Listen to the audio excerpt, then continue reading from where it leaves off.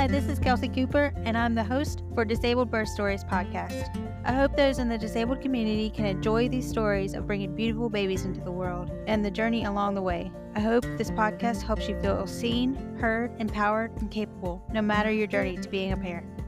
I hope those who are able-bodied would listen to empathize with and support their disabled family member, friend, acquaintance, or random stranger. Thank you for listening, and feel free to email me if you have any questions or would like to be featured on the podcast at disabledbirthstories@gmail.com. Thanks for joining us today.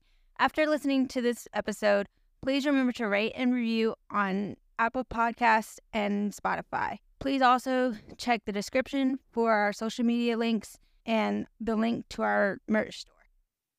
This podcast is for entertainment purposes only and is not intended as medical advice. Please consult your medical providers for all of your healthcare needs. Also, the views and opinions expressed by the guests are not necessarily the views and opinions of the host and vice versa. Hi, this is Kelsey Cooper, and I'm here with Gabby, and she's going to tell us her story today. Gabby, can you tell us a little bit about yourself? Sure. Hi, everyone. My name is Gabby. I am a single mom by choice, and I have a 2-year-old daughter named Giovanna. I'm a social worker by training and psychotherapist. I have my own private practice where I do psychotherapy and consultation, and I specialize in perinatal mental health. And I'm also a practice leader for social work and other psychosocial disciplines at a pediatric rehab facility. And your story is a little unique in that you are a single parent by choice. Can you, as much as you feel led to share about that decision? Yeah, it's a really good question. I think it's now gaining more, I wouldn't say popularity, but I think it's becoming more of a popular choice. I wouldn't say so much in the disability population, but more so in the non-disabled population. But becoming a single parent by choice is when you consciously just try to become a parent, knowing that you do not have a partner. And that looks different for everyone. So that some people decide to be foster parents, some people adopt, some people use a known donor and they become pregnant, some people use a surrogate, and some people go through a sperm bank, which is what I did. I went through a sperm bank online, and it's actually an American sperm bank that ships to Canada. So that is how I became pregnant in January 2021. And can you tell us just what kind of disability you have and how it affects you? And was that in question when deciding to become pregnant? So I started my thinking about becoming pregnant journey in 2018. So I do use the power chair to get around. I have a congenital muscle disorder. So I have basically hypotonia, which is a muscle weakness all over my body. I am able to stand, like transfer, but I'm not able to walk long distances. I can't walk unless there's like a walker or something to hang on to. So very minimal steps. I drive. I have an adaptive vehicle here. And so in terms of my disability, some of the concerns were, I know you guys can't see me, but I am like pretty short. I do have scoliosis. So I do have rods in my back that were fixed probably in 2003. They're not managing very well. So there was a concern about my added weight gain and how the pregnancy might affect the rods in my back and affect my scoliosis. I also have an issue with my hips where one hip is like typically formed and then the other hip is a bit smaller and lower due to my scoliosis and hypotonia. So there was a concern about discomfort and obviously the concern about delivery as well. So I spent a few years just trying to explore, again, genetically, if I should be concerned about anything, because I did have some question around my diagnosis at that time. And then also even respiratory. So would my breathing be affected if I became pregnant? So just further exploring those options. And then the standard typical things that you need to explore around fertility. So AMH levels and in terms of how much time I had. I actually was planning to wait until I was this age to become pregnant, which I'm now 35, but my fertility doctor encouraged me to start earlier. And so I became pregnant at 33. So you went through sperm donor. What was it like to find a clinic and what did they think of the disability? So first I went to my nurse practitioner and I didn't actually do IVF, but that was going to be the next step in my journey. So First, I went to my nurse practitioner and told her about what my plan was, and she referred me to a hospital here that has a fertility clinic attached to it, and I was able to be seen there. I definitely asked them, have you sent other clients with disabilities here before? How did they approach disability? What are they like? Because I didn't want A, judgment because I was disabled, and then B, judgment because I didn't have a partner. So I was like a bit worried about both of those things. Yeah, so that was my first exploration of it. Getting pregnant in January was my third attempt at IUI. So I just did a non-medicated IUI, which is intrauterine insemination. I call it sex with science, but I'm sure that's not an appropriate term. That's what I call it. And what happened was I didn't get pregnant the first time I did it. I didn't get pregnant the second time. And the third time, my doctor said, okay, well, your name is coming up on the IVF waiting list. So this is like going to be your third and final time. And maybe you should just wait until you can do IVF. And I said, okay. And then I became pregnant.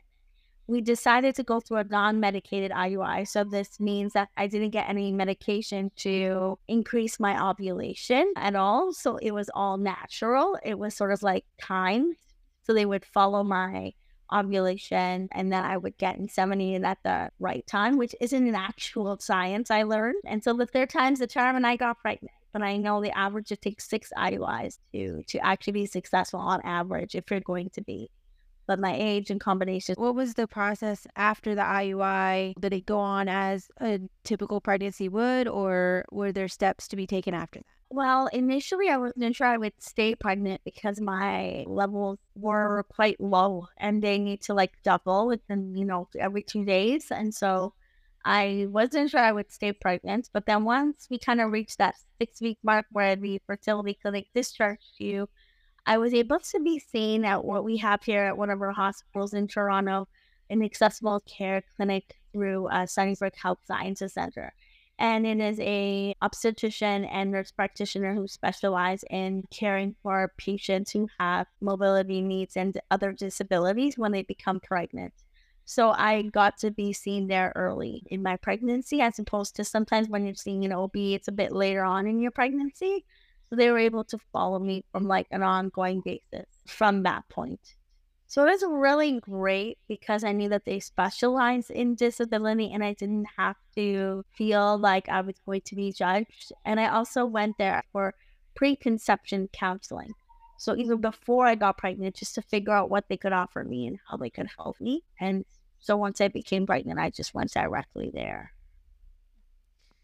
And you said that you used a regular OBGYN, or did you have to see an MFM or anything like that?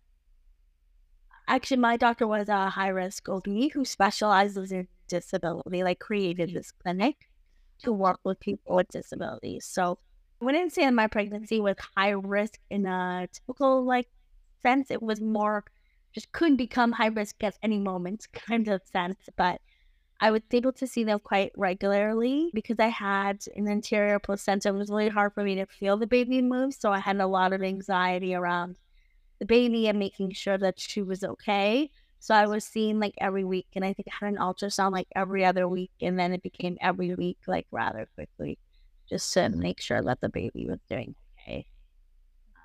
And of course, when you're disabled and you're pregnant, everything seemed like all the typical pregnancy symptoms seemed to be a little bit like worse. Like my swollen legs were really swollen.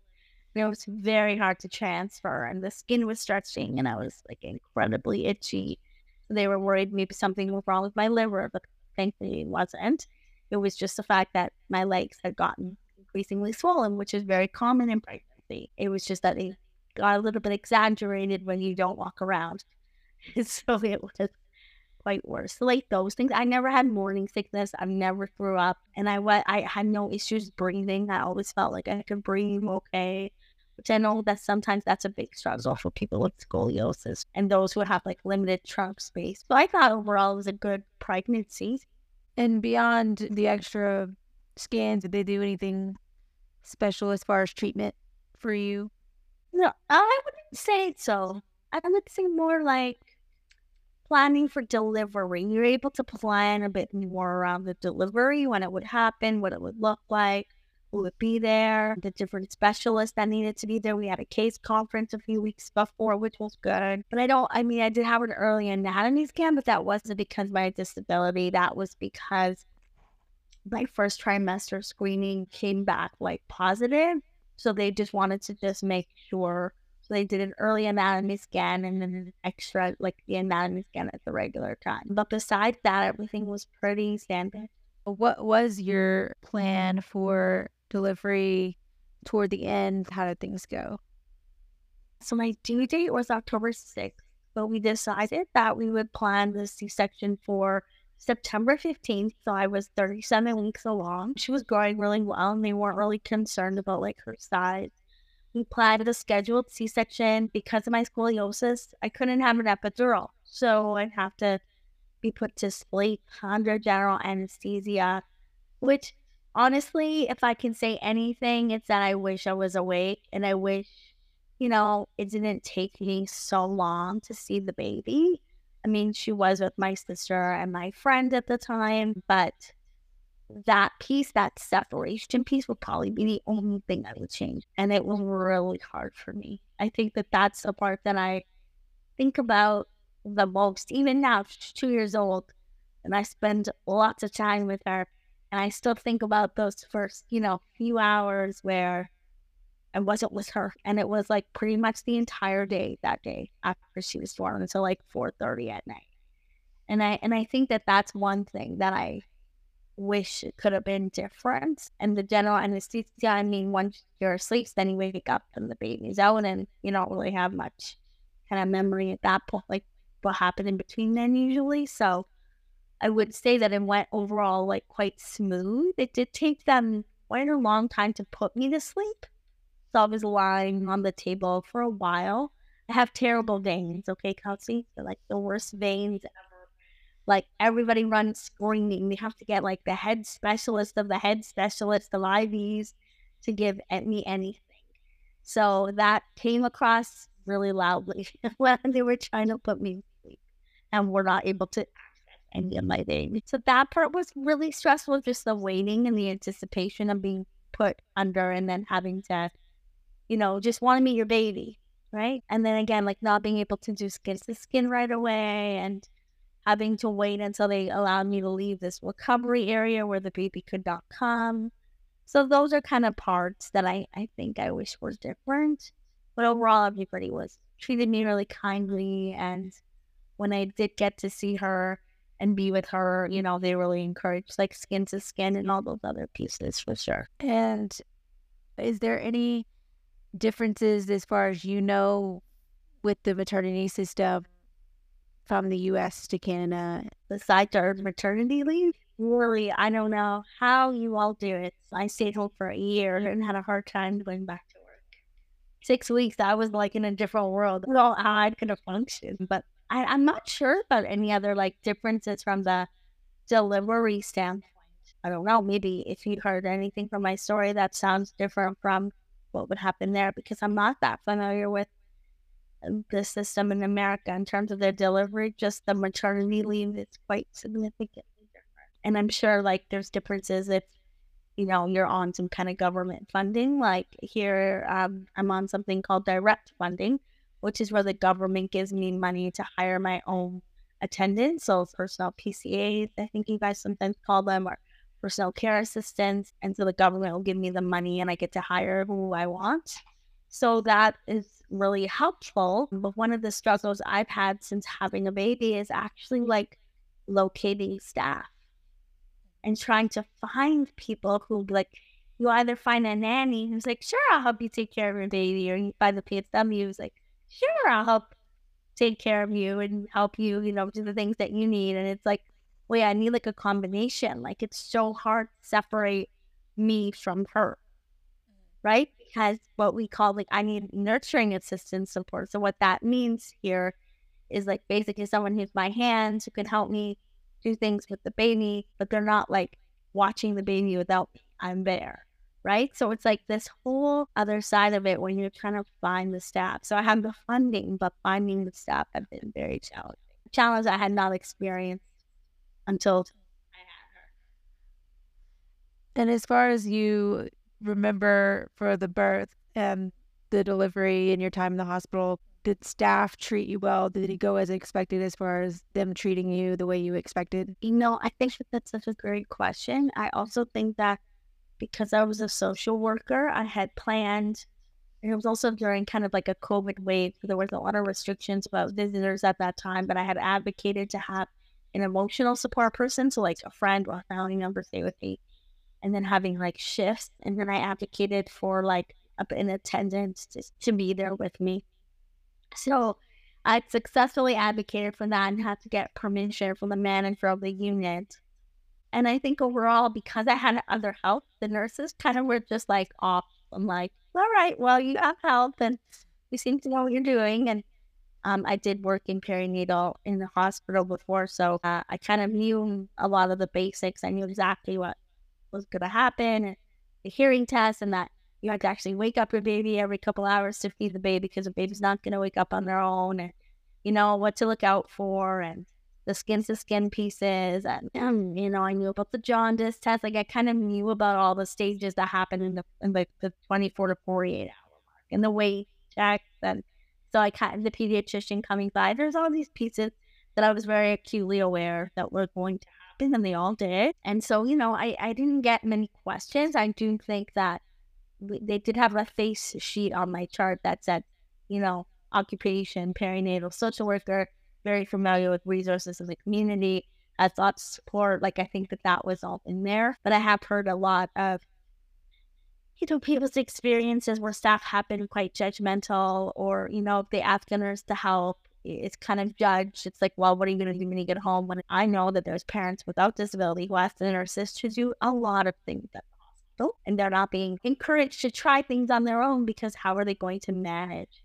So there's this like kind of unrealistic expectation. And a lot of my work now and previous have been to educate nurses and really bring light to the fact that parents with disabilities may need help, just like all parents do. And it seems to be much more critiqued and under the spotlight if a parent with a disability asks for help or says that they're struggling. And really encouraging all people to like check their bias, whether you're the social worker, whether you're a doctor, whether you're a nurse or someone, a friend, like checking your own biases and assumptions. Why am I quick to judge this mother or this father? Is it because I'm assuming that they can't do it, and now that they're telling me that they need help, they're proving that my bias that they're not able to do it? So I didn't have that experience, but I know a lot of people have and continue to have those experiences in hospital staff. And once you were home, you talked a little bit about finding support staff and things like that. But what was coming home and taking care of her like? She was like the cutest thing. I feel like I was much more prepared because of how much work I did with the perinatal population, about how tired I would be, and how many times I have to wake up. Like, I was not in any kind of sort of denial that I would ever sleep again. And I still haven't slept. One thing, though, I feel like could have been better is probably the breastfeeding piece, which I know is really common with people with disabilities. It's just like, my hands don't work like other people's hands. I can't do the football hold. I'm worried I'm going to drop her. I feel like she's uncomfortable, and there were all these positions that I felt like I just couldn't master. And they gave the baby formula while I was still in the recovery. So I also felt quite discouraged about that piece. I felt like she had gotten the bottle. It was so easy. Why would she want to breastfeed? And it was just really hard. And pumping was just not for me. Even holding the pumps, to pump milk. I was exhausted just doing that. So I feel like things would have gone better if I followed my own advice. I had a feeling I needed like a nipple shield. I'm not sure if you know what that is, but it's like, a piece of plastic, for those who don't know. It covers your nipple and it kind of resembles like a bottle, and it's easier for the baby to latch. I knew I needed one. I was told I didn't by many lactation consultants. I tried it 3 weeks in, too late for my milk to come in, but she latched like immediately. And I still kind of think about that too. Like, I should have just tried it when I brought her home and I didn't get a lot of milk. And I think in my family, we're not really big on breastfeeding. My mother never breastfed. My sisters never breastfed. But I really wanted to do it. But instead of being told, like a lot of people say, well, I got a lot of pressure to breastfeed and it was really hard. I got a lot of pressure to formula feed. Like it's just easier. Other people can help you. I don't know why you have to make it even harder on yourself. So it's really interesting and different kind of conversations that happen when you're disabled. Just people trying to take that stuff away from you. I struggle with that still. Like I wish I tried harder. And I wish I followed my gut because I also knew a lot about breastfeeding, having been working with lactation consultants for many years and also having a postpartum doula certificate as well. So I was like, I should know better. I should just do this and it'll make my life easier. But I didn't. And I've heard that a lot of people are discouraged for using nipple shields for long periods of time. So even if you start using one, they're like, well, just use it for a few days because you don't want to confuse them or whatever the reason. I don't really know the reason. But is there harm to using one as far as No, it's just because it's easier to latch with a nipple shield and a nipple on a bottle. It'll be harder. Like your real nipple, like will never be as plasticky and as formed as a nipple shield is.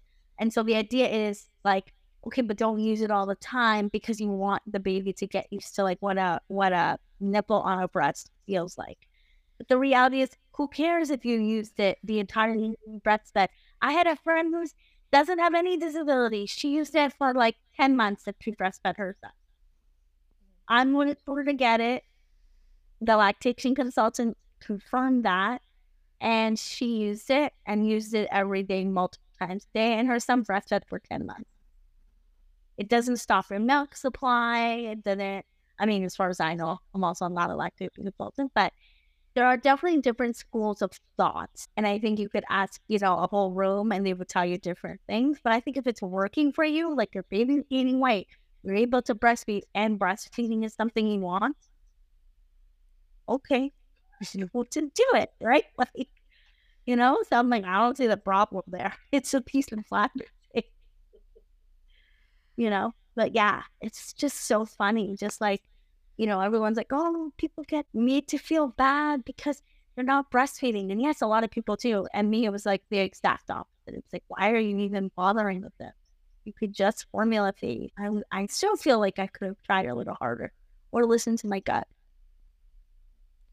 So I guess coming to the end, what are some things that you would give advice to others that are going through this journey or someone who's going through a single parent journey? Some advice that I would give would be prior to becoming pregnant, regardless of how you're going to become pregnant or become a parent, is really looking at your support network. And if it's not like informal supports that you have, what kind of formalized supports can you have?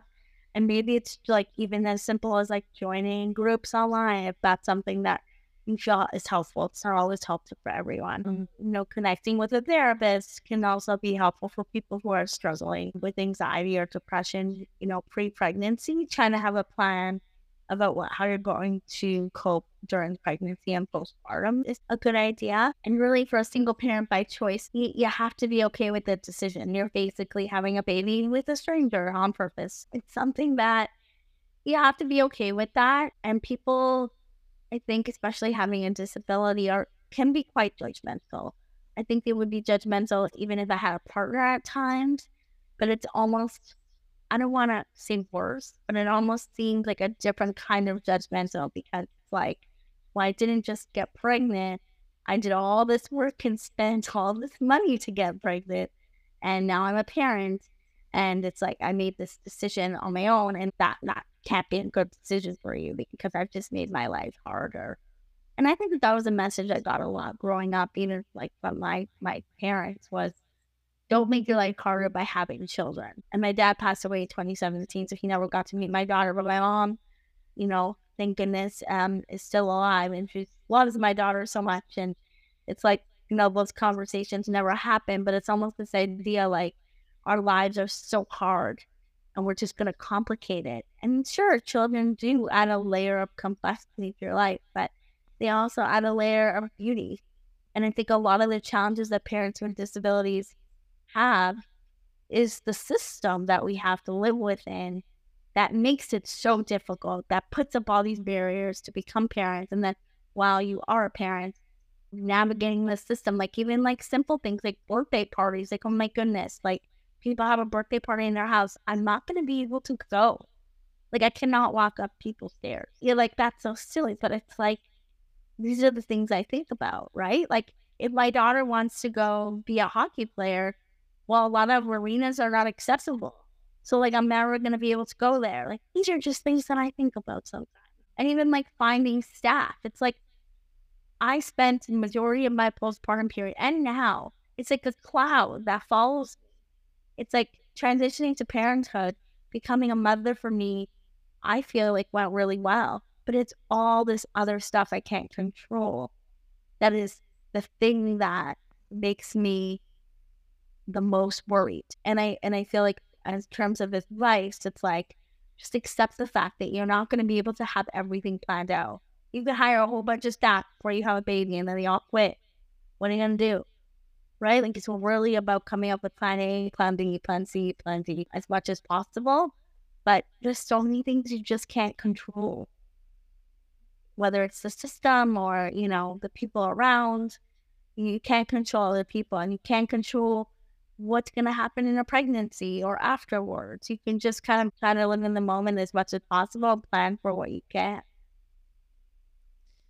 You made me think of one more question as far as like accessibility. I know that your clinic was specific to disabilities, but how accessible was the clinic as far as getting around and participating in your prenatal appointments and being able to go to those? I feel like it was accessible for me, but you know, anything can be improved. Like, do I think it's accessible for everyone? No.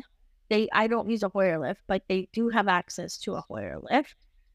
They were able to weigh me. They had an accessible scale. The ultrasound tech, I had the same person usually every week who was lovely and didn't pressure me to get in any kind of certain position. And so that was nice to just feel like I didn't have to perform or like, well, you can only do this ultrasound in this way. Like they were very much like, you just get comfortable and we'll figure out when the baby is. Like it was very relaxed. And even the anatomy scan, which I hear from people without disabilities can be very stressful. I was worried, but I wasn't worried because of the position. So it was one of those things like they just wanted me to be as comfortable as possible. And I really appreciated that. And sometimes I feel like, yes, we want the environment to be accessible physically, but sometimes I feel like even in an accessible environment, if the attitudes are not okay or they're not positive, and I don't mean fake positive, but if they're not encouraging or supportive, it doesn't matter. You can have the best space ever. And a negative attitude or someone's judgmental attitude can really affect how you perceive the treatment that you're getting. And so, you know, sometimes I would appreciate a more positive, like we can figure it out attitude in this inaccessible space than a perfectly accessible space with somebody who's very judgmental. It's hard to fix that. If you're working with someone who wants to problem solve with you, well, that's easy, right? Like, we'll figure it out. So I kind of always take that approach with my clients as well. It's like, you know, yes, we want a great environment, of course. And we also want people to like not be judgmental and to treat us with respect and dignity and allow us to make our own decisions and not think less of us if we see that we need help. So really shifting that perspective. I think that that's all for this, but we're going to come back and she's going to tell us about her social work and the perinatal work she does. So stay tuned for that. Thank you for coming on, Gabby. Thank you for listening, and feel free to email me if you have any questions or would like to be featured on the podcast at disabledbirthstories@gmail.com.